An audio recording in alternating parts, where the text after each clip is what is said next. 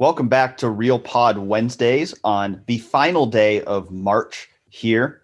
Dan Hope, joined by Colin Haas-Hill as always. And we're coming to you a little bit later here than usual on a Wednesday, but that's because a lot has happened here in just the last 24 hours. So we've got a lot to talk about on this week's episode. Some basketball news, one transfer in, one transfer out. I mean, one literally minutes before we started recording here. So we're going to get to that later in the show. But yesterday was also pro day at Ohio State. So we want to start with football. We'll get to basketball in the back end of the show. And, I think the first thing I just have to say is Justin Fields is good, Colin.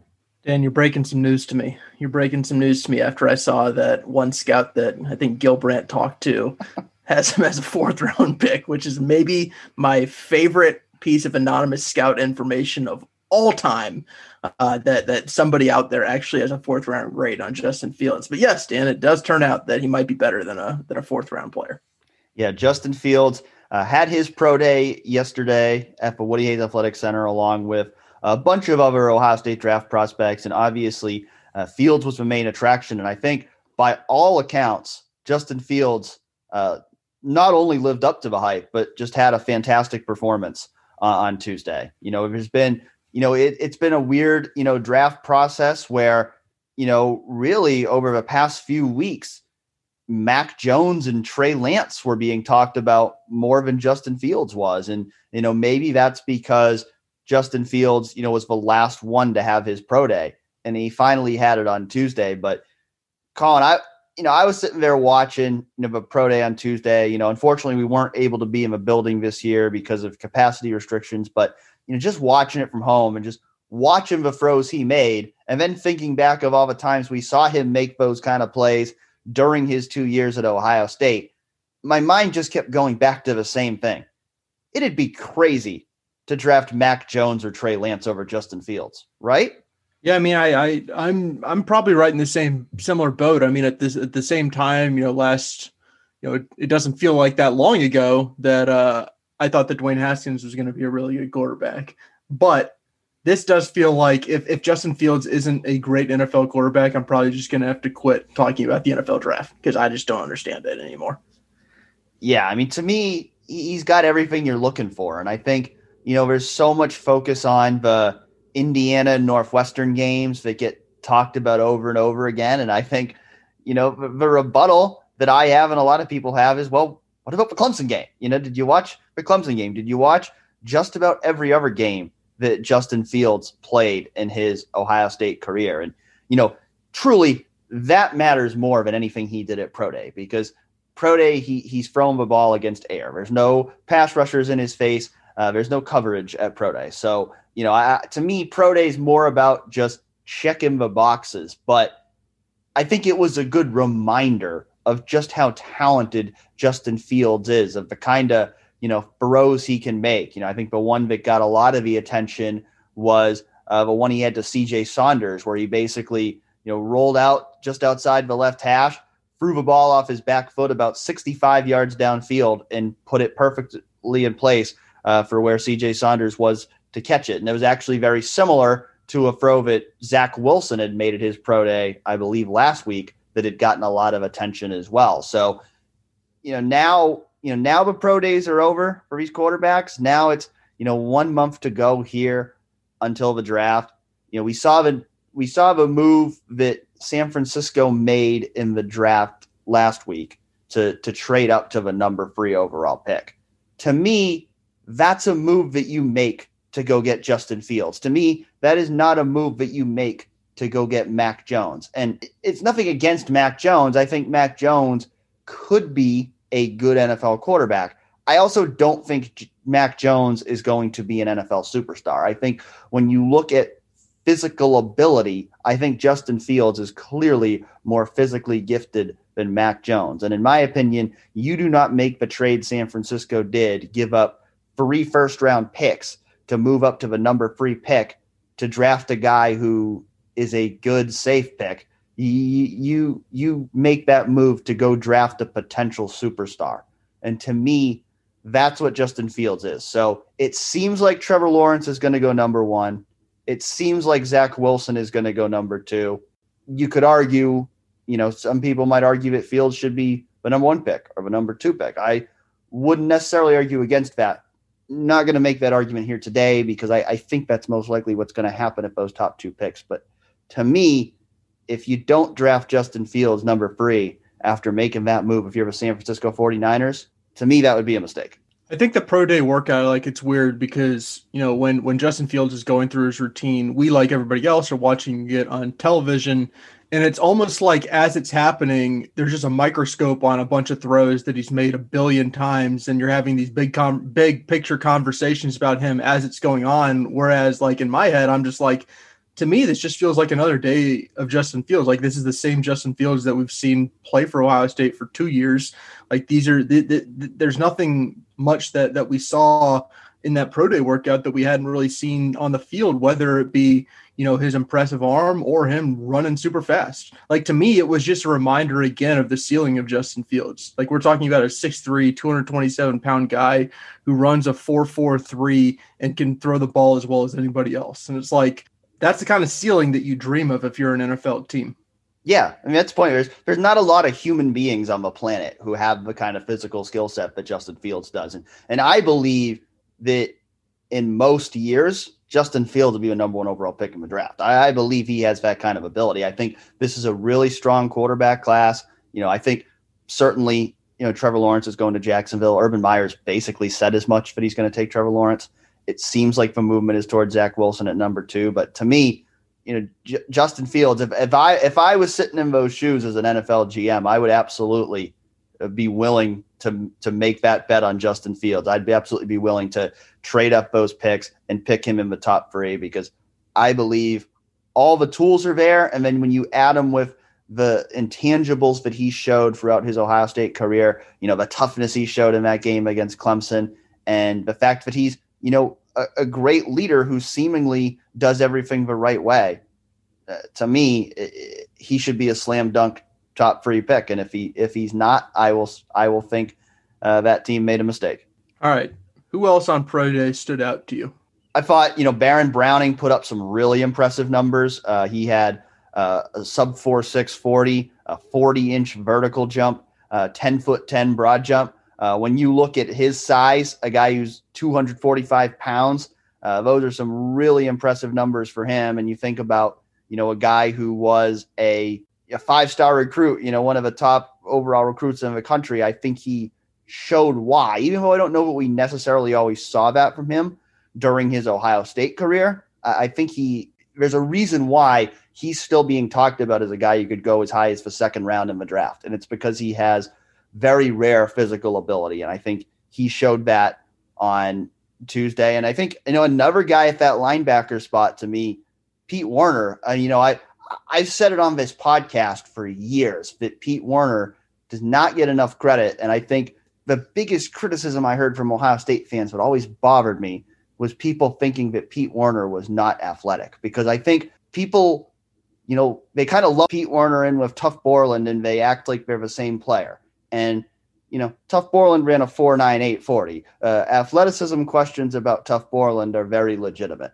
Pete Werner is, even by NFL standards, at worst an above average athlete. And he showed that yesterday. And I think Pete Werner is still the guy in this class, in my opinion, who's not getting enough attention as a draft prospect, because I think he's going to be a 2nd or 3rd round pick. I think he should be. And I think he's going to be a very good NFL player, because I think he's got, really well-rounded skill set. And, I think he's one of those guys that, never got the credit he deserved at Ohio State, still isn't getting the attention he deserves as an NFL draft prospect. But I think the team that drafts him is going to end up being happy they did. Well, I'm a Pete Werner believer. I'm a Pete, and not only that, I'm a Pete Werner NFL believer. I think he has a chance to be really, really, really good in the NFL. And, it's funny because you see the times and it's I wish that 2 years ago we just would have had those times just to show the kind of athlete that Pete Werner was, because when he was moving back to, play a little bit of safety in some looks, I think to some people that was crazy, but I mean, if you're going to run in the 4.5s, that's not nuts. I mean, Baron Browning's Baron Browning is just a ridiculous athlete. I don't really know exactly where he fits in an NFL team. He had talked about on Tuesday about the fact that NFL teams have taught him about being a 3-4 outside linebacker who rushes. One mentioned him just playing defensive end. One mentioned him playing middle linebacker who also rushes. Like, I think that 3-4 defensive end position is interesting for him. He's an incredible athlete that feels right for him, just given his explosiveness, which is what I think is his main gift. But like, I feel like I was on the Baron Browning should be a great pass rusher island, and I never truly saw him develop the kind of moves that you really need to be that guy. And I believe in his athleticism because that's real. Like, few people in the world are as athletic as Baron Browning. I'll be fascinated to see if he can develop into that kind of pass rusher that, I thought he might be able to, and I know a lot of other people thought he could at Ohio State. Just to clarify, you said 3-4 defensive end, but I think you meant 3-4 outside linebacker. I did. Yes, correct. Thank you. No, that is a fair correction. Also, one guy I'll note, like the fact that Tommy Togiai reps 40 times on the bench press and then also clocks a 4.97 40, that feels illegal. You shouldn't be able to do that. Yeah, again, it's like you talked about with Fields and Browning. There's just not a lot of human beings on the planet who have these combination of physical traits. And he's another guy, in my opinion, much like Pete Werner, who I still don't think is getting enough attention as a draft prospect. A guy who I think should be firmly within that second round conversation because, again, you look at his strength, you look at his athleticism, you look at the way he played for Ohio State last year. I think he's going to be an excellent nose tackle in the NFL. And he's another guy, but I think maybe because a lot of people weren't expecting him to declare this year, that I think he hasn't gotten as much attention as a draft prospect. Cause I think, people didn't necessarily know who he was that much before this past year. But to me, he checks all the boxes as a guy who, could very easily be a second round pick and who could be an excellent player in the NFL. Yeah. He's interesting because to me, he's like a high floor, high ceiling kind of guy, which is, to me, that's obviously perfect. That's what you want, because I can't imagine Tommy Togiai just flaming out in the NFL. Like, Tommy Togiai will find some way, and maybe he doesn't develop into a great pass rusher. Maybe he's just, a plug the A gap kind of defensive tackle. I think he's better than that, but at the very least, that he can do that. Like, with that kind of strength, that kind of athleticism, he's just different in that way. But I do think we've seen some flashes of him as a pass rusher. He is a freak athlete. Like, that's the kind of guy that it should be easy to talk yourself into if you're an NFL team. Well, to me, I know you were a big Devon Hamilton guy. He was a early third round pick last year, and I think Tommy is better than Devon. So to me, if Tommy's anything less than an early third round pick, to me, that would be a surprise. Yeah, I think, that's an interesting comparison because they're super different. Like, I think Devon Hamilton, I think his season might have been better than his, the 2019 season was actually better than Tommy Togiai's 2020 season. Like, I just think if you go back and look at what he did, he was outstanding that year. But they're also just different players. Like, Devon's bigger. They both have that kind of brute strength that you'd want. I think that Tommy is quicker. I think that he's also just in a straight line. He's faster. So I think they're a little bit different players, but those are two guys who, like, you just feel like going into the NFL, like, they're probably not going to fail. Like, they will carve out some sort of a role. It's just how impactful can they be? Aside from the workouts on the field, I think one of the things that was interesting coming out of a pro day and talking to most of these guys after was, multiple guys talking about, the injuries they played through, particularly Josh Myers, who revealed that, he suffered a turf toe injury in the Northwestern game. And then that got significantly worse in the Clemson game to the point that he had a broken bone in his foot and a tendon avulsion. I don't know exactly how to say it, but if you don't know how to say it, then it's probably not good. Yeah. I mean, the point is his foot was pretty messed up to the point that he had to have surgery. He couldn't work out at pro day. He is a 4-month recovery timeline. So he expects to be good to go by the end of May and good to go for his first NFL season. But, I guess the point is you look at Josh Myers, Wyatt Davis, he was able to work out yesterday, but he did have a knee injury that he played through in the final 5 games as well. Shaun Wade was not able to work out yesterday. He was playing through a turf toe injury this final season. And you realize there were a lot of guys, a lot of key players on this team this past season who were playing through not insignificant injuries that basically they prioritized, trying to help the Buckeyes win a national championship over their individual health. And by making that sacrifice, have actually had to deal with the effects of that in the NFL draft process. I think I messaged you as Josh Myers was explaining it, where it's like, I'm not sure how I'm supposed to think right now and not, at least in the back of my mind, be thinking about player compensation and the fact that to play in those games, coaches earn 6-figure bonuses, and the players who then were playing in those games and then went through the pre-draft process couldn't do certain key parts of the pre-draft process in front of NFL teams because they played in those games that got their coaches money and potentially hindered their earnings in the NFL. And like, that's just one of those, like, it's one of those things that it's like, we don't talk about a ton because it's almost like people always know that in the back of their head, at least.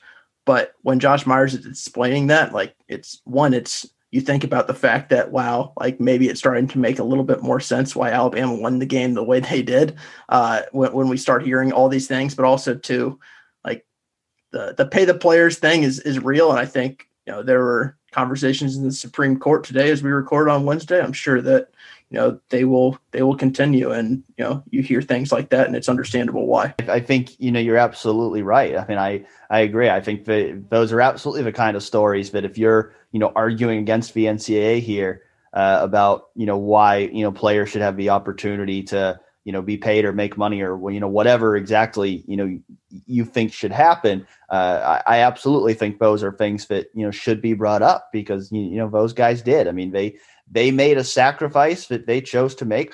I'm sure there are some people who would say maybe they shouldn't have made those sacrifices. Maybe they should have shut it down and just, prepared for the NFL. I think, it shows you how much this team wanted to, win a national title last year. The fact that all these guys decided to ride it out and to continue to play through those injuries. But it's unfortunate, in the cases of where, it could, potentially affect, where they get drafted. Now, I think a guy like Josh Myers, I don't see it having a huge effect. I think he's got, 2 years of good tape where I don't think not being able to participate at Pro Day is going to be a huge deal for him. But, a guy like a Shaun Wade, I mean, he obviously didn't have a great season last year. Who knows if he was fully healthy, maybe he has a better season. So, I think, that's the tough thing that I think sometimes, gets forgotten with these guys. I think, Wyatt Davis is another guy where I think his draft stock has dropped some from last year. Where I think, if this time a year ago, a lot of people were looking at him as a future first round pick, and now it seems to be more second, third round. Well, maybe he didn't play as well this year because he was dealing with a knee injury. So sometimes there's things that we don't know about because, we know Ohio State does a really good job of keeping these injuries under wraps because, we knew Wyatt Davis was banged up because there were a couple times he had to leave games early. But like Josh Myers, I didn't know at all until after his Ohio State career that he was dealing with any injury during the season. And that just tells you, how good a job Ohio State does at keeping these things under wraps. Yeah, it's interesting. It's hard not to think about that. And also, like I mentioned, that Alabama game, when we think back to the fact they had one padded practice and all these things going on, we probably don't need to revisit it too many times, but yep, starting to make more sense. Yeah, absolutely. I think you think about all the different factors that led into that game, and it's kind of like, yeah, I mean, you kind of understand why Ohio State got smoked in that game. But the other end of that equation is it also makes the Clemson win that much more impressive. The fact that Josh Myers and Wyatt Davis and Shaun Wade were all playing hurt, and Ohio State was still able to dominate Clemson the way it did. So do you want to actually talk about something where they aren't losing to Alabama by several touchdowns and talk about spring football where everything is good, everything's dandy, and everybody is making gains and improving, and the way that everybody talks, everything's perfect? Yeah, like we talked about before, off season, best time of the year.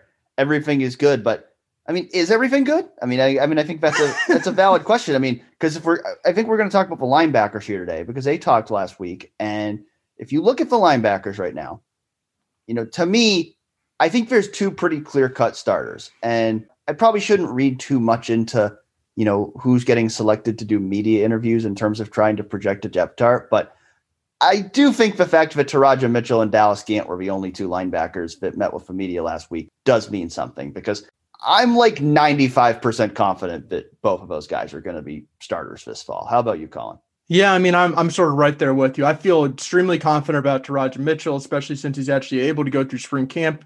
The fact that Dallas Gant came out and said, he's dealing with a foot injury that's going to keep him out until at some point in the summer. I do think there might be an opening there. And there are enough guys, beneath him on the depth chart, Cody Simon and Tommy Eichenberg come to mind, that I do think that there is a chance that if someone makes a really strong push, at the very least they could rotate or even potentially start in front of him. But, those two guys have waited their turns. We've seen a good bit of them over the past several years, and it just feels like now is the time that they are going to take over. Who do you look at as the most likely candidate if somebody was to steal that job away from Dallas Gant, that, middle linebackers where he's probably going to play? If somebody was to steal that job away, who do you think it would be? Like, it does feel like it's Eichenberg or Cody Simon. The thing that really is unfortunate is we haven't seen any spring practices yet. So we can't see exactly where guys are lining up, exactly how that depth chart is looking in practice right now. And also, how guys are performing. And to be quite honest, I think the linebackers who spoke and Al Washington were intentionally vague about how things are going. And I think that makes it hard to read from the outside. We were told today that media should get to see a practice soon. So fingers crossed, hopefully soon we'll be able to talk a little bit more about what we're seeing instead of just what we're hearing. To me, I think, though, when you talk about being vague, to me, the real big mystery position to me right now is Sam linebacker, because I really just don't know what the depth chart is going to look like at that spot. Could Craig Young start there? Maybe. Could Kayvon Pope start there? Maybe. Could a Cody Simon start there? Maybe. I mean, there's also, transfer portal rumors out there too. I mean, there's definitely some rumors out there about, Henry To'o from Tennessee, who's been in the transfer portal, that, maybe he's a guy who could end up at Ohio State. And, I do wonder, if that's somewhat connected there with the fact that, we aren't really hearing anything about, who could be the starting Sam linebacker, who could be standing out at that spot. And, they're also interested in this guy in the transfer portal. Is maybe Henry To'o the most likely guy to start at Sam linebacker this year? I mean, it's hard to say that until we actually find out if he's actually going to be on the team. But, to me, just in terms of the guys on the roster right now, there's just not a clear answer of who might be the guy who's emerging at that spot. Not at all. I think it's really hard to peg right now. The one guy who's most intriguing to me there is Craig Young, because he's just one of those guys who we haven't seen a ton of yet, but it feels like we're hearing his name a little bit more than we have in the past, in a way that makes me feel like he's impressed in practice. I mean, 6'3", 228 pounds. He's essentially Justin Fields' size. And we talk about Justin Fields' athleticism, like he's also super, super athletic in a way that makes him special, and, made him play all over the field in high school. And, at one point they were wondering if he might be a safety at Ohio State. He, to me, is almost like, if he plays strong side linebacker, he could essentially, in my mind, having not actually seen them practice yet, maybe his position's a little similar to Pete Werner's in 2019, where he's somebody who's essentially the bullet. Maybe they don't call him the bullet, but he's able to do more safety stuff than other people in that strong side spot. And, that's why to me, he's the most interesting guy out of all of them. I agree with all of that. And I agree that I think Craig Young is going to have a role on the defense this year. Will that be a starting role? Will that be the Sam linebacker role? That's what I'm not sure about, because there has been a lot of talk about, that he's playing some linebacker, playing some safety. I do think there is going to be a role for Craig Young this year. I just don't know what it's going to be. And again, that's like you said, the challenge of having not seen a practice yet is, they're intentionally being vague about what his role could be. So I do believe that Craig Young is going to play a decent amount, at least in 2021, and if there's going to be a role for him, but I can't quite, wrap my finger around whether it's, we're talking about a starting role here, a guy who's a major part of a defense, or a guy who's maybe more of a situational role player. Is there anything else at linebacker that you think is really interesting right now, or is this one of those position groups where, I think for a lot of us, and me included, like, I think the personnel is interesting, but also we're going to get to the fall and we're really not going to know what to expect production-wise, because these guys essentially haven't played starter minutes. They haven't been in these kind of meaningful roles before. Yeah, I mean, I think it's very much unknown with all of these guys because we haven't seen any of them play significant stats. I mean, none of them have started a game. So, I think there's very much unknown. I think I have high expectations for Taraja Mitchell, but again, he's been at Ohio State for 3 years and he really hasn't played much. So I don't know exactly what to expect from him. I don't know exactly what to expect from Dallas Gant. I feel like those are the two guys that, just from the limited amount I've seen and from what you hear about them, that, those are the two guys that I feel like are going to be good players. I think the big question with this group is,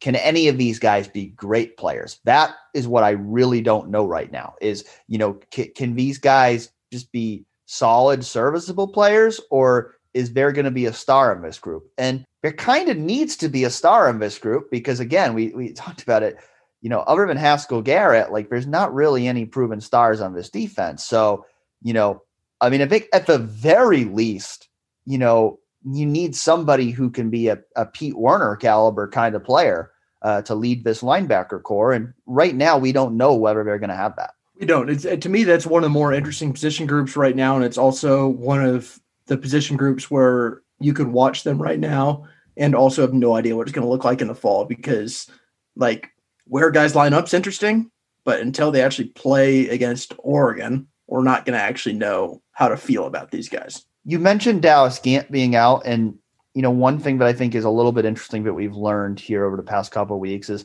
there are a decent amount of guys out right now. We know Haskell Garrett's out for the spring. We know Harry Miller's out for the spring. Cameron Brown, Court Williams, those are two other guys who could potentially play big roles on defense that are not back yet from the injuries they had this fall. So, Colin, how big of a concern do you think it is that, there are 4 or 5 guys here in the mix for major playing time that aren't practicing right now? It's interesting because I don't really want to ever go overboard with somebody not participating in spring camp because I think that would probably be wrong. But agreed. If I were to say hey, these are the 5 guys who aren't playing in spring camp, I might be these aren't particularly the 5 guys who you'd really want to be missing spring camp. I think that's where I'm at. I don't think I would panic, but if I were to look at Haskell Garrett, I would, Haskell Garrett, the coaches were talking about this not too long ago. They wanted a full healthy offseason because they thought that he could take another leap. And to me, that means, becoming an All-American once again, and proving that he's one of the best defensive tackles in the country. And, however long that he's out, that obviously stunts his growth a bit. Harry Miller potentially moving over to play center. It's not like you have to spend 9 months snapping to learn how to snap, but as the more time that you can spend snapping, with the guys, the new quarterbacks that Ohio State will have, along with the fact that he's going to have to call out the defense and he's going to have to essentially be the quarterback, the offensive line. I do think that this could have been an important spring for him. Cam Brown, I look at him as someone who, he'll play a major role in how this secondary does in the 2021 season after the horrid 2020 season. And, this to me could have been a launching pad for him to take off. And Court Williams too. Court Williams is a fascinating guy who it seemed like was really coming on. And now we don't really exactly know where he's going to fit in on this defense. And to me, that's a lot of what this spring is about, is figuring out this back seven, how it all fits together. And he's a big piece of that. And to me, I'm not freaking out because these guys are missing it, but I definitely understand why some people would be a little bit uncomfortable with these specific guys being out. One thing I've noticed Ryan Day saying a lot more this spring than I've heard him say in past years is how the preseason is a continuation of the spring. And I think this is probably one of the reasons why, because I think the reality is there's going to be a lot of unanswered questions coming out of this spring. There's going to be a lot of things that this team still needs to accomplish in the summer. And, part of that's for quarterbacks and trying to, work for the young quarterbacks and, other young guys at other positions. But I think this is part of it too, because, I think the guy probably out of all those guys that I think it probably hurts the most not to have this spring is Harry Miller, because I think especially in an offensive line, that's a position where the earlier you can set your lineup and really build chemistry with that starting five, I think the better off you're going to be. And I think with not having Harry Miller there this spring, especially because, Harry Miller was not great last year. If it was, Nicholas Petit-Frere who was out this spring, I'd probably be less concerned because, he was so rock solid last year that, I'd think, he's fine. He's just going to plug in. But with, Harry Miller, with not even knowing exactly what position he's going to play and potentially playing a new position and clearly needing to improve from where he was last year, I think it definitely hurts a guy like that, and in turn hurts the offensive line as a whole, that he's not able to be out there for these 15 practices. Yeah, he's definitely the one guy who I think you can look to. And it's an interesting opportunity too for some of the other guys to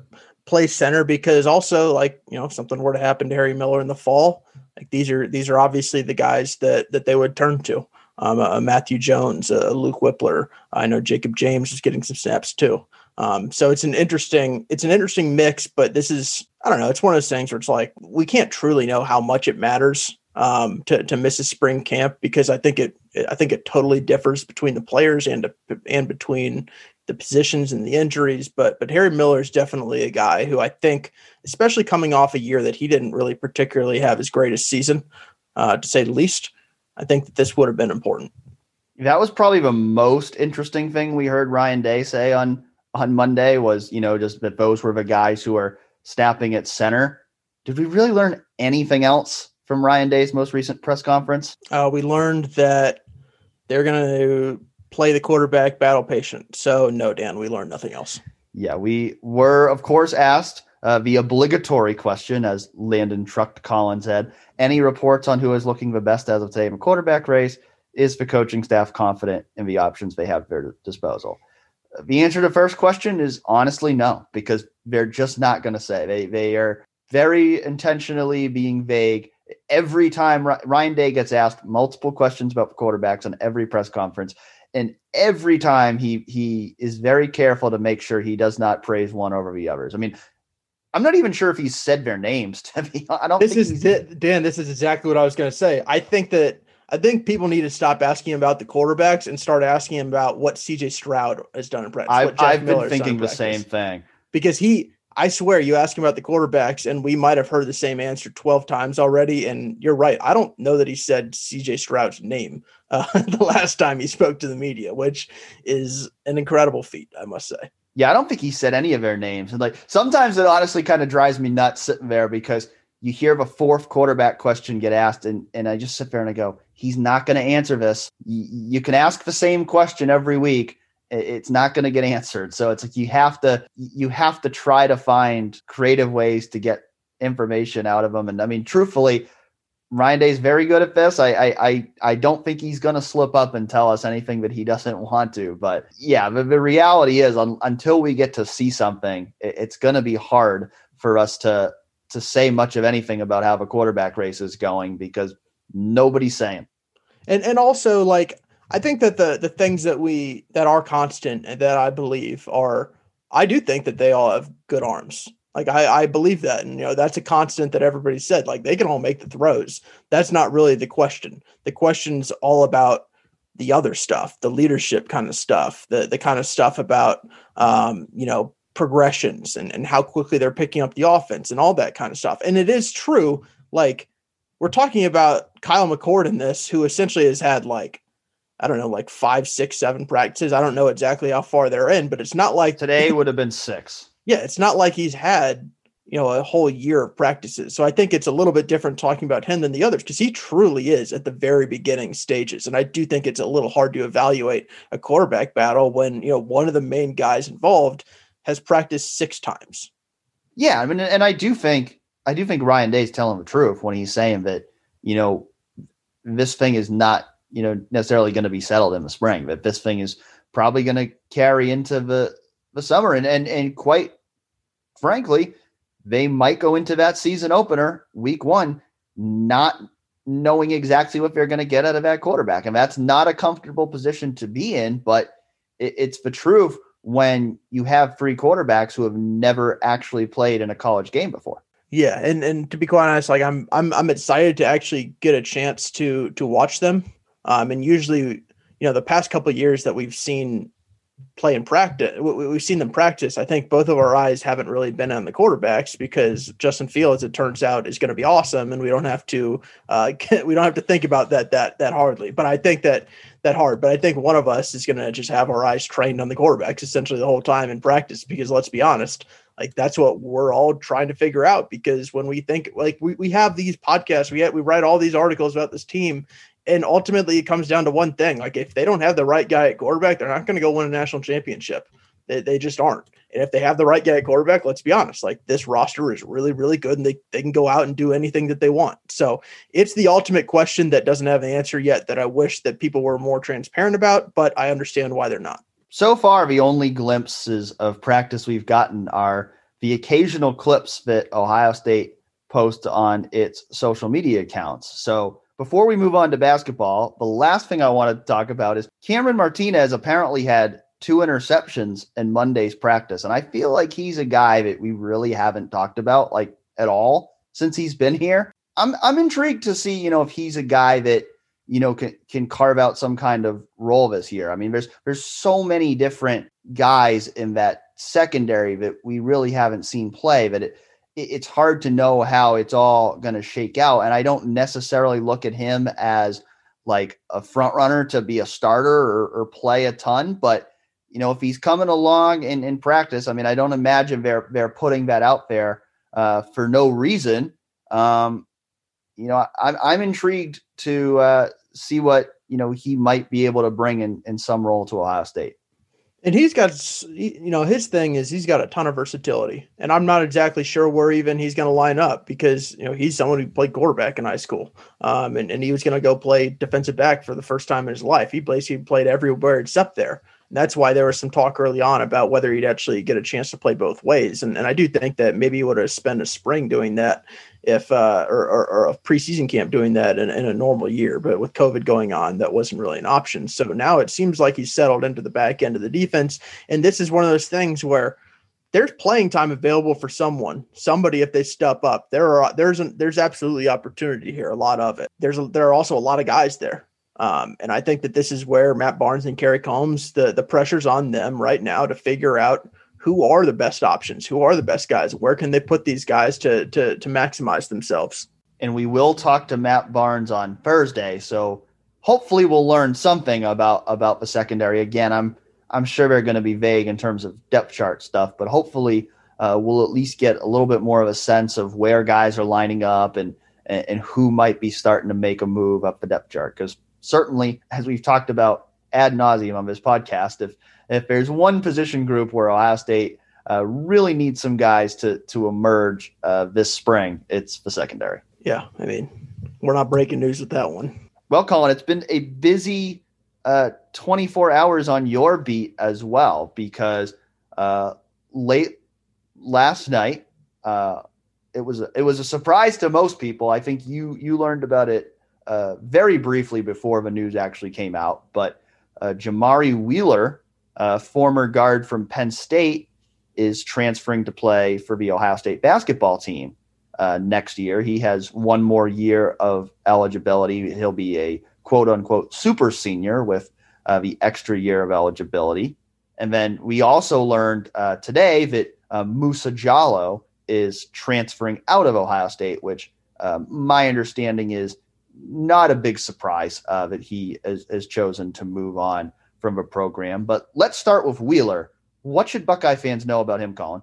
Well, I think Ohio State fans should know that they wanted a guy like Jamari Wheeler, and they prioritized a guy like Jamari Wheeler from the get-go. And I think their season ended 11 days before he committed to Ohio State, and that tells you that they didn't waste any time going after that kind of guy. Because if you look at their depth chart, essentially is next year they'll have Dwayne Washington back, they'll lose CJ Walker. So they'll have Dwayne Washington along with Malachi Branham coming in as a freshman. They'll have Michi Johnson back as a second-year player, and then they'll have Jimmy Sotos. And I think if you think about those kind of guys, like Dwayne is a chance to be an 18-point-a-game guy. He's that kind of guy. He is a great scorer, even if he's less than consistent. Michi's someone who I think is interesting as a scorer as well, and Malachi could come in and be a starter right away. There are questions about those guys' defense, and the same goes for Jimmy Sotos. They really didn't have a plus defender in the backcourt, and I do think we saw at times this season that sure, defensively they had issues because they didn't have a true big man with a bunch of length and size in the middle who was able to protect the rim. But a lot of that too was the fact that was combined with the fact they had lackluster perimeter defense for basically the entire season. And you combine that and it makes sense why their defense is around 80th in the country, which is far too low if you're going to actually try and compete for a national championship. So to me, Jamari Wheeler was brought in because he's a really good defender. He's a tenacious defender. He's a competitor. He's somebody who's, he's as tough as they come. And offensively, sure, he's not going to be setting the world on fire offensively. His last year at Penn State, he averaged 6.8 points, 3.5 assists, 4.2 rebounds. He shot 40% from the field, 35% from three, 62% from the line. He's someone who I think Ohio State views as a good distributor of the ball, a decent shooter from the outside, but not somebody who they're bringing in for the offense. They're bringing him in because he's an experienced guy who started 3 years at Penn State, is a two-time, all Big Ten defensive team selection. And they want to add him to a backcourt that really needed, a kick in the butt defensively. So what do you expect his role to be? Do you think he's the starting point guard, or is he a guy who's going to come in and give him some minutes off the bench? It's hard to know. I think that the real key is he's going to be in the rotation. So whether he starts or whether he comes off the bench, he is going to be a rotational player for this team one way or another, because they really need this defense. I mean, he averaged 1.8 steals per game. Ohio State was around 340th in the country in forcing opponents' turnovers, and that's never going to be something that Ohio State's going to do great under Chris Holtmann, because they just don't want to take a ton of chances, and there's a balance there, but they can be better at that. And I do think that that's an area that he improves. So one way or another, he'll be in the rotation. I mean, he averaged 31 minutes a game at Penn State last year. I don't think he'll play that many at Ohio State, but I certainly believe he'll be above 20. So it seems like there's a little bit of Aaron Craft here, maybe. All right. We can hold back a little bit, but I appreciate that. No, I'm not going to say he's Eric Kraft, but I mean, he's a really good defender, and he's a guy who can hound point guards. And Ohio State really didn't have that kind of guy. And I think we can talk about it. They're going to try and add another guy, potentially a big man to this group. But even if they did, whether they do or don't, that perimeter defense needs work. And to me, this is a solid guy where it's like you're not going to win a national championship because you added Jamari Wheeler. But he, to me, rounds out a team that I know some people are flustered about the direction of this program, but I think this team is going to enter the next season as a top 10, top 12 team nationally and a top 2 or 3 team in the Big Ten. Yeah, I know lots of people have questions about the big man. And I guess the first question is, why was, with Musa leaving, there's still an open spot. So getting Wheeler doesn't take them out of the running for a big man, but it does feel like getting that guard was a priority over getting a big man. Why do you think it was the top priority from the transfer portal to go get a guard? Because I think from an Ohio State perspective, this is not me talking. This is, what I know that they think is, they viewed guard is almost a must. Like they needed to get better there. And like, that's not something that they could have gone into next season with, Dwayne Washington and Michi Johnson, Malachi Branham, and Jimmy Sotos as their only guys in the backcourt. They wanted that. They knew that they needed that. And I think when they look at the post situation, yes, I don't think that they would say it was perfect, but I do think that they would say, Chris Holtmann has said this in press conferences late in the year, I don't know that you can point to many games and say they lost this game because they didn't have a big man. They love the matchup advantages that EJ Liddell gets when he's in the game alongside somebody like a Kyle Young, because he's able to take advantage of somebody who's 7 feet, 240 pounds, a plotting guy who's, yes, a rim protector, but probably not built to defend a 6'7", 240-pound, 3-level scorer like EJ Liddell. So I think Ohio State has been very careful to not add a 7-footer for the sake of adding a 7-footer, not adding the wrong guy just because they want a big man. If they're going to add somebody, and they of course are pursuing big men right now, they want to add somebody who they feel like fits this roster, can play next to EJ Liddell, is somebody who you're not just putting on the roster because you feel like you have to have them, if that makes sense. So who are they pursuing? I know that they've been linked to Efton Reed as a potential recruiting addition. I know they've talked to a couple guys in the transfer portal as well. Who do you look at as the most likely potential additions here?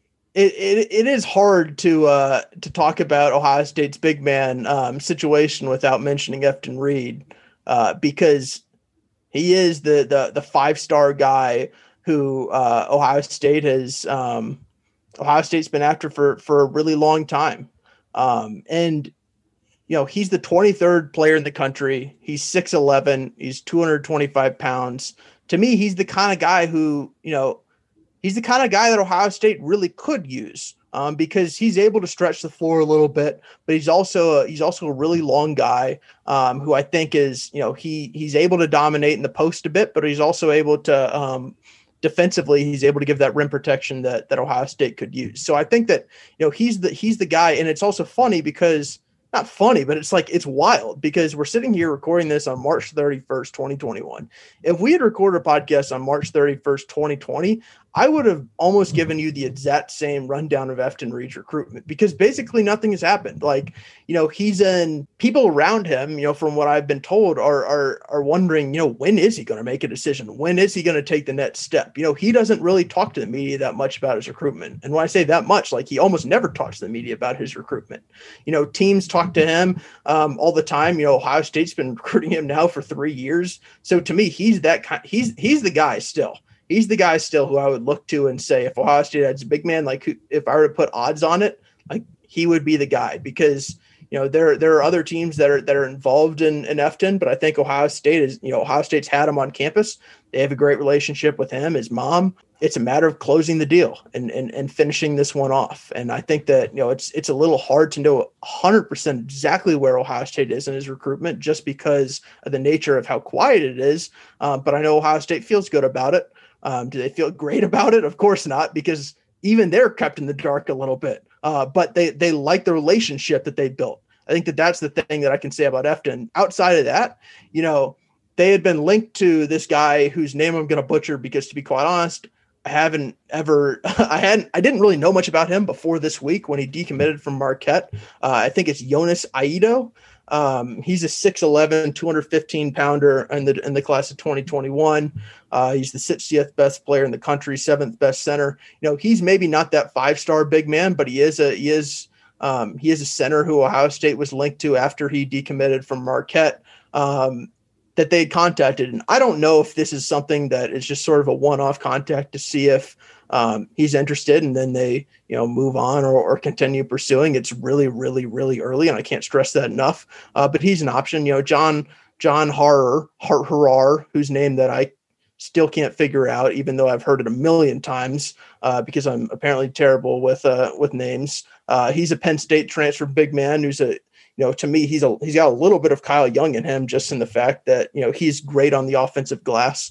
He had been contacted by Ohio State, and let's be honest, like, there's a new transfer option every single day. I mean, there are over 1,000 people in the transfer portal. So if Ohio State wants to go that route, there are options. There are a ton of options. It's just a matter of figuring out exactly what fits, because that is important to Ohio State right now when they're bringing back a roster that they feel really confident in. When you think about Dwayne Washington, EJ Liddell, healthier Seth Towns, Justice Suing, all these guys, you can go on and on. It's a talented veteran roster. And then you have a guy like Malachi Branham coming in who gives you some punch as a freshman. There's a lot to like about this. So they're looking for fit when it comes to a big man. We were asked specifically by a listener about UMass transfer Trey Mitchell. He's another big man. I honestly do not really know anything about him, but have you heard his name come up at all? I haven't heard his name specifically come up. I mean, he's an interesting guy. Averaged 19 and 7 for UMass last year. He's 6'9", 240 pounds. He's interesting. I mean, I think that the thing that Ohio State wants is Ohio State wants a guy who can play next to EJ Liddell, and they've been intrigued by guys who are athletic, who can switch on defense, and are versatile offensively. So I think that's, if you're going to look for potential names, like those are the kind of guys who I would keep in mind. Now, the other bit of basketball news this past week that emerged on Friday was that Indiana actually made a run at Chris Holtmann. And, there was a lot of back and forth, after that news emerged between national media and Indiana beat reporters about how serious that interest actually was, whether the athletic director talked to him or not. It kind of sounds like that was a matter of semantics, but I think you have some insight on, kind of how, that situation played out. Just how serious was Indiana's interest in Chris Holtmann, and did he consider it at all? Yeah, it's hilarious to watch from covering Ohio State, because when it initially broke, you had just the media wars between Indiana folks with the Indy Star reporting that Indiana had reached out to him and was talking to him, and 247 essentially saying, no, that didn't happen. It was an agent playing games, which, from my side of it, what I've learned is, Indiana was interested in him, and they did reach out. And, it's one of those things where, technically the AD didn't talk to Chris Holtmann, didn't talk to Chris Holtmann's reps, talked to nobody involved. So the AD from Indiana's side can justifiably say, no, had no contact, because that's correct. But a rep had reached out and wanted to gauge the interest. And essentially, it got to the point where they were talking a little bit. And there was a sense that if they wanted to push it, because Chris Holtmann still has a pretty substantial buyout over $10 million right now. If they wanted to push it, like, they probably could have gotten a deal done. That's the that's sort of the thinking. But technically, there was no offer made. Technically, there was no contact between the two parties. So a lot of this is up for interpretation. But yes, Indiana pursued him. Yes, Indiana talked to him. Yes, Indiana seemed to want him. But Chris Holtmann is still Ohio State's coach. And that story is gone away now, because Indiana has Mike Woodson and Thad Matta, and I guess they're off and running.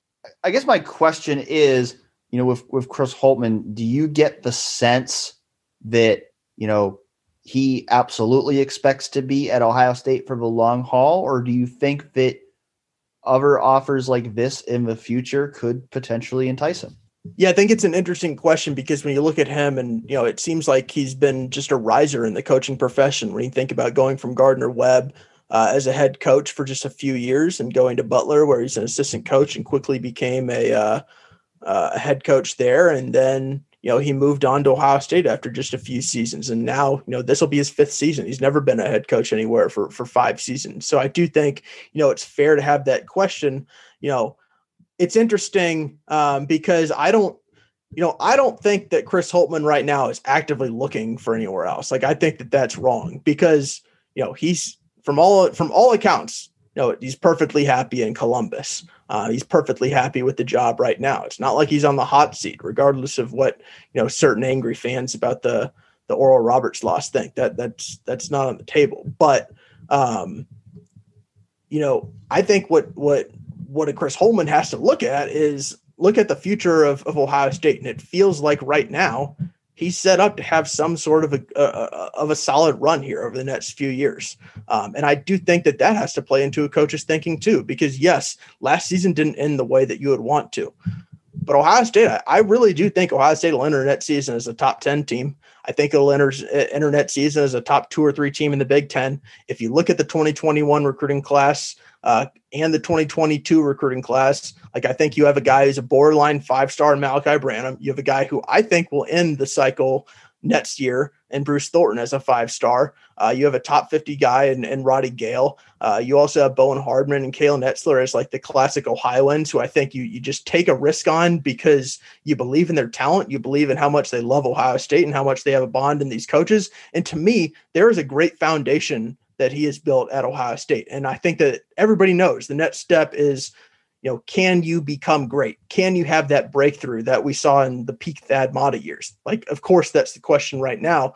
But to me, I'm not sure why Chris Holtmann would want to look elsewhere right now. To me, it's a good situation. And from all accounts, he's happy with where he is. As you mentioned, Indiana ultimately decided to hire Mike Woodson as head coach.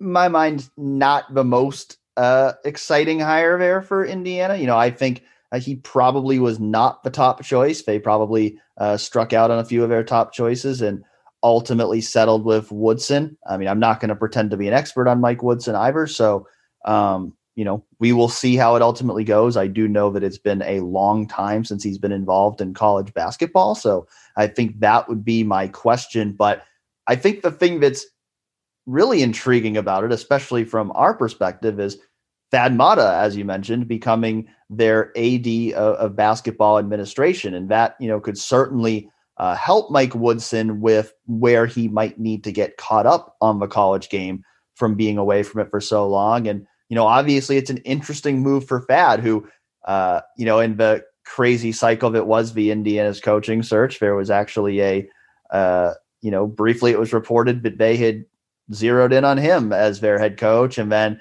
there was a report that was quickly debunked about that he failed a physical and that was why he didn't get the job. But, it does seem to be a move that's being made here that, coaching a team again as a head coach is probably not in Thad Matta's future because of the, unfortunate lingering effects he's had from the back surgery that did not go well for him while he was still at Ohio State. That, becoming a full-time head coach again is probably not in his future, but this is a way for him to get back into the game. And I do think certainly, a guy with his track record as a basketball coach, that can certainly be very beneficial in whatever role he plays for the Indiana basketball program. It's interesting because when Mike Woodson got hired, I wasn't super into it. Like I wasn't 100% sure if that was the right way to go. It felt like, he wasn't their top option. It felt like they knew that. And to be quite honest, like it felt like that they were trying to do what Michigan did with Juwan Howard, just in a different way with an older guy, without as many ties to the college game and also to high school recruiting that Juwan Howard had, just given his kids. But I think that Thad Matta hire is really, really solid. I think that they have a good idea right now of surrounding Mike Woodson with the kind of guys who to me, it's like you can't just bring in Mike Woodson and say, all right, Mike Woodson, go to town. Like you need some sort of a plan. I think bringing in a guy like Thad Matta to help on the recruiting side, to help facilitate just hit the transition to the college level, along with the fact that, the names that have been floated out there as potential assistant coaches are really, really solid. And you need some really high level recruiters on that assistant coaching staff. So Thad, helping out in the recruiting department, along with some solid assistant coach hires. Like to me, it makes sense from their perspective. And also, like, let's be honest, like it makes sense from Thad's perspective, because it did seem like he wanted to get back in the game a little bit. I mean, he had been linked to enough jobs that it felt that way. And now this is an opportunity. Yes, it's in the Big Ten and he'll have to, go against Ohio State, essentially, even though he won't be on the bench. But it's an opportunity in the state that he lives in, with a program that's down and that could use a boost. And, we've seen Thad do that thing, just in Columbus instead of Bloomington. And all of this confirms that there will continue to be interesting storylines when Ohio State and Indiana play. Because for the last 4 years, it's been the whole Chris Holtmann versus Archie Miller. Archie Miller could have been Thad Matta's successor at Ohio State. Instead, they ended up with Holtmann 4 years later. Clearly, that worked out better for Ohio State. And now we've got Thad Matta at Indiana, the school that tried to poach Chris Holtmann from Ohio State. So that'll make that continue to be a fun rivalry or whatever you want to call it in Big Ten basketball. Yeah, no, I've always thought it's one of those things where we had the conversation about Ohio State having gold jerseys for the Michigan game in basketball. Like, to me, the Indiana rivalry is a little bit more fun, and it's not that much of a rivalry if we're being honest, but I've always thought it was a more fun game. And also, like, maybe it's because there's just so much hatred for Michigan in football that it feels a little bit lessened when you think about basketball. But I've always gotten the sense that Ohio State basketball fans do not like Indiana basketball fans more so than they don't like Michigan basketball fans. Well, speaking of fun, I'm going to segue into our last couple questions here to wrap up the show, because Min Buck asked a question. He asked, which Big Ten football team is the most fun to be a fan of? Despite their dominance, I question whether it's the Buckeyes. Fans are never satisfied, finding more to criticize than enjoy in every shellacking, and unrealistically feeling like just about every season is natty or bust, making any loss particularly gut-wrenching. At this point, imagine the torture when an 8-4 season rolls around. Well, anyone who listens to this show knows that I agree with where you're coming from, Min Buck, because I constantly talk about this, about how Ohio State fans tend to struggle to appreciate the victories as much as they should, and tend to dwell too much on the negative. So I think you're onto something there, Min Buck, because when I initially read the question, like, to me, the obvious answer is Ohio State, and it's still probably my answer, because ultimately we're talking about the team that's won 4 straight Big Ten championships. We're talking about the only Big Ten team that's consistently competing for college football playoff berths right now. So, to me, I think that probably is the most fun to be a fan of. But, at the same time, I think all of your points are valid. Like, I think if I was just thinking like this past year, we just talked about Indiana, like that's probably the team that I would go to. Like, I think last year, probably the Big Ten team that was the most fun to be a fan of was Indiana, because that's a program that doesn't have those same kind of expectations, that doesn't usually experience a ton of success. And I mean, boy, Tom Allen and those players sure looked like they were having a lot of fun. And I think the Indiana football fan base, while substantially smaller than the Ohio State football fan base, it seemed like they were having a lot of fun watching that run last year too. So I see where you're coming from, and I understand where you're coming from, because you're right. Like there are moments where it's like Tom Allen just seems like the most fun guy to possibly root for, just given his energy and whatnot. But what I'm not going to say is that last season I would have rather cheered for Indiana than Ohio State, because would you rather have gotten, in your mind, you can say that you got screwed over by not getting to the Big Ten title game, and then you lost to freaking Ole Miss in a bowl game, rather than Ohio State, which won the Big Ten, went to the playoff, beat Clemson, and played for the national championship, which sure sucked for the Buckeyes. That game is not one that people want to relive. But in general, I think Ohio State is the most fun team to cheer for among Big Ten teams, because I think others have their seasons. And I say this as a West Virginia fan, where it's like, yes, peak West Virginia is really fun to cheer for, because there's nothing like being the underdog and then just coming up and just sniping people essentially when they don't expect it. That's fun. But you're never going to experience the elation of winning a national championship. Like there's nothing that Indiana football ever experienced that even comes close to comparing to 2014 Ohio State. So I just think that the high ceiling that you get as an Ohio State football fan, yes, there are lulls, and yes, you have disappointments, and yes, every single mediocre moment is blown up beyond what it should be. But you're playing for national titles, and you can only really say that right now about one school in the Big Ten. Yeah, I think the correct answer is Ohio State. I think what I would say is I think if you're a fan of another Big Ten team, you might take more joy in things that Ohio State fans don't necessarily take as much joy in, just because it's expected. I think for in Indiana, when you have a high like you did last year, I mean, if you're looking at last year, I mean, one of the fan bases that probably had the most fun last year was Rutgers, but they have not had a lot of fun for a lot of other years. They had fun last year because they were outperforming expectations. And I think it's always fun when you're outperforming expectations, but ultimately, the team that's consistently successful in this conference is Ohio State. And so I think it's always going to be the most fun to be a fan of that team. Yeah, it's, as a West Virginia fan, I'm jealous of Ohio State fans sometimes, because I don't get that opportunity when it comes to the Mountaineers, where it's like next year, it's like, shoot, give me 9-3 any day. And you're right when you ask the question of, like, imagine the torture of when an 8-4 season rolls around.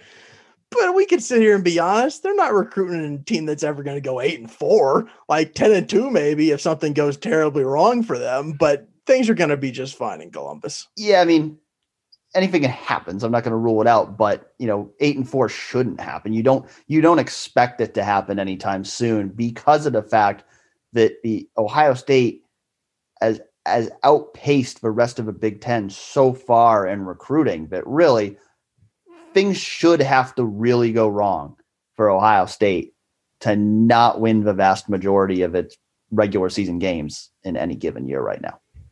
Yeah, it won't happen under Ryan Day. Like the next time that happens is the next time they make a bad head coaching hire.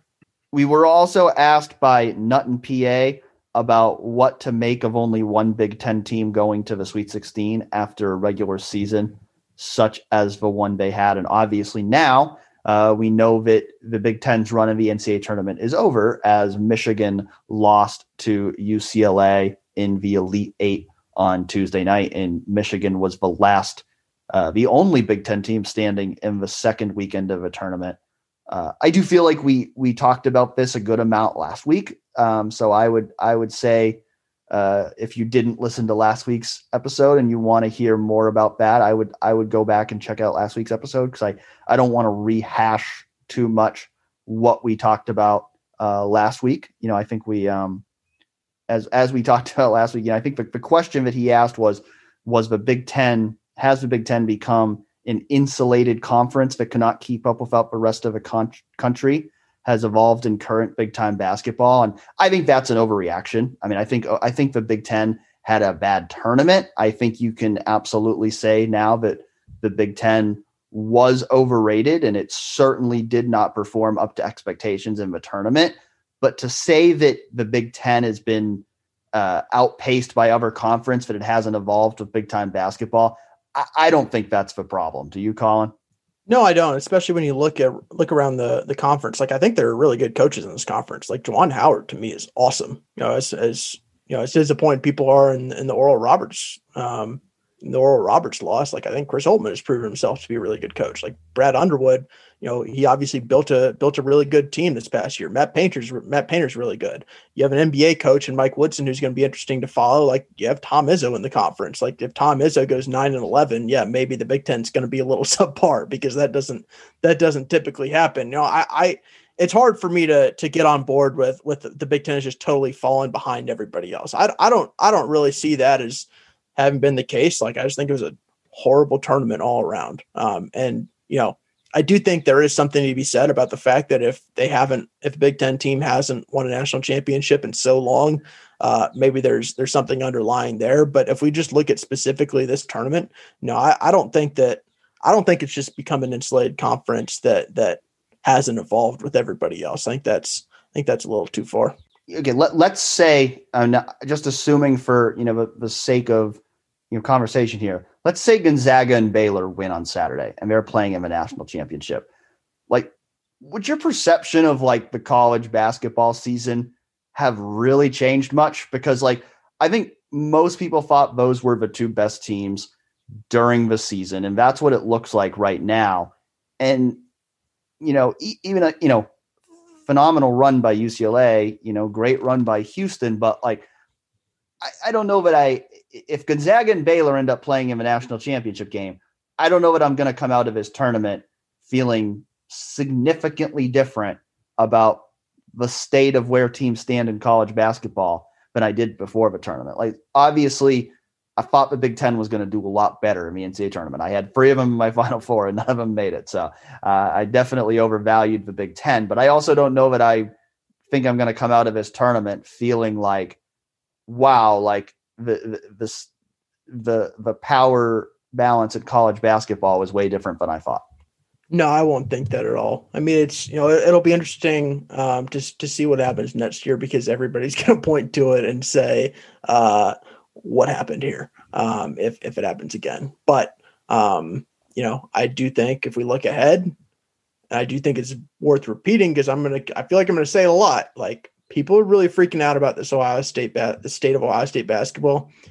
If Ohio State basketball flounders next year and finishes 6th in the Big Ten, gets eliminated in the round of 32, all right, I hear your freak out, because next year they should be really good. And to me, next year's when, as long as you're not losing like an EJ Liddell unexpectedly the draft, or Dwayne Washington does something you don't expect and leaves, which I don't expect to happen, to be clear, but as long as nothing crazy happens, like, this team should be really, really good next year. And it's, to me, it's set up to be good in the Big Ten, where, Michigan's bringing in a great recruiting class. They're also losing some key guys. Illinois is obviously, they're going to lose Io. They're probably going to lose Kofi Coburn. Iowa's going to lose Luka Garza.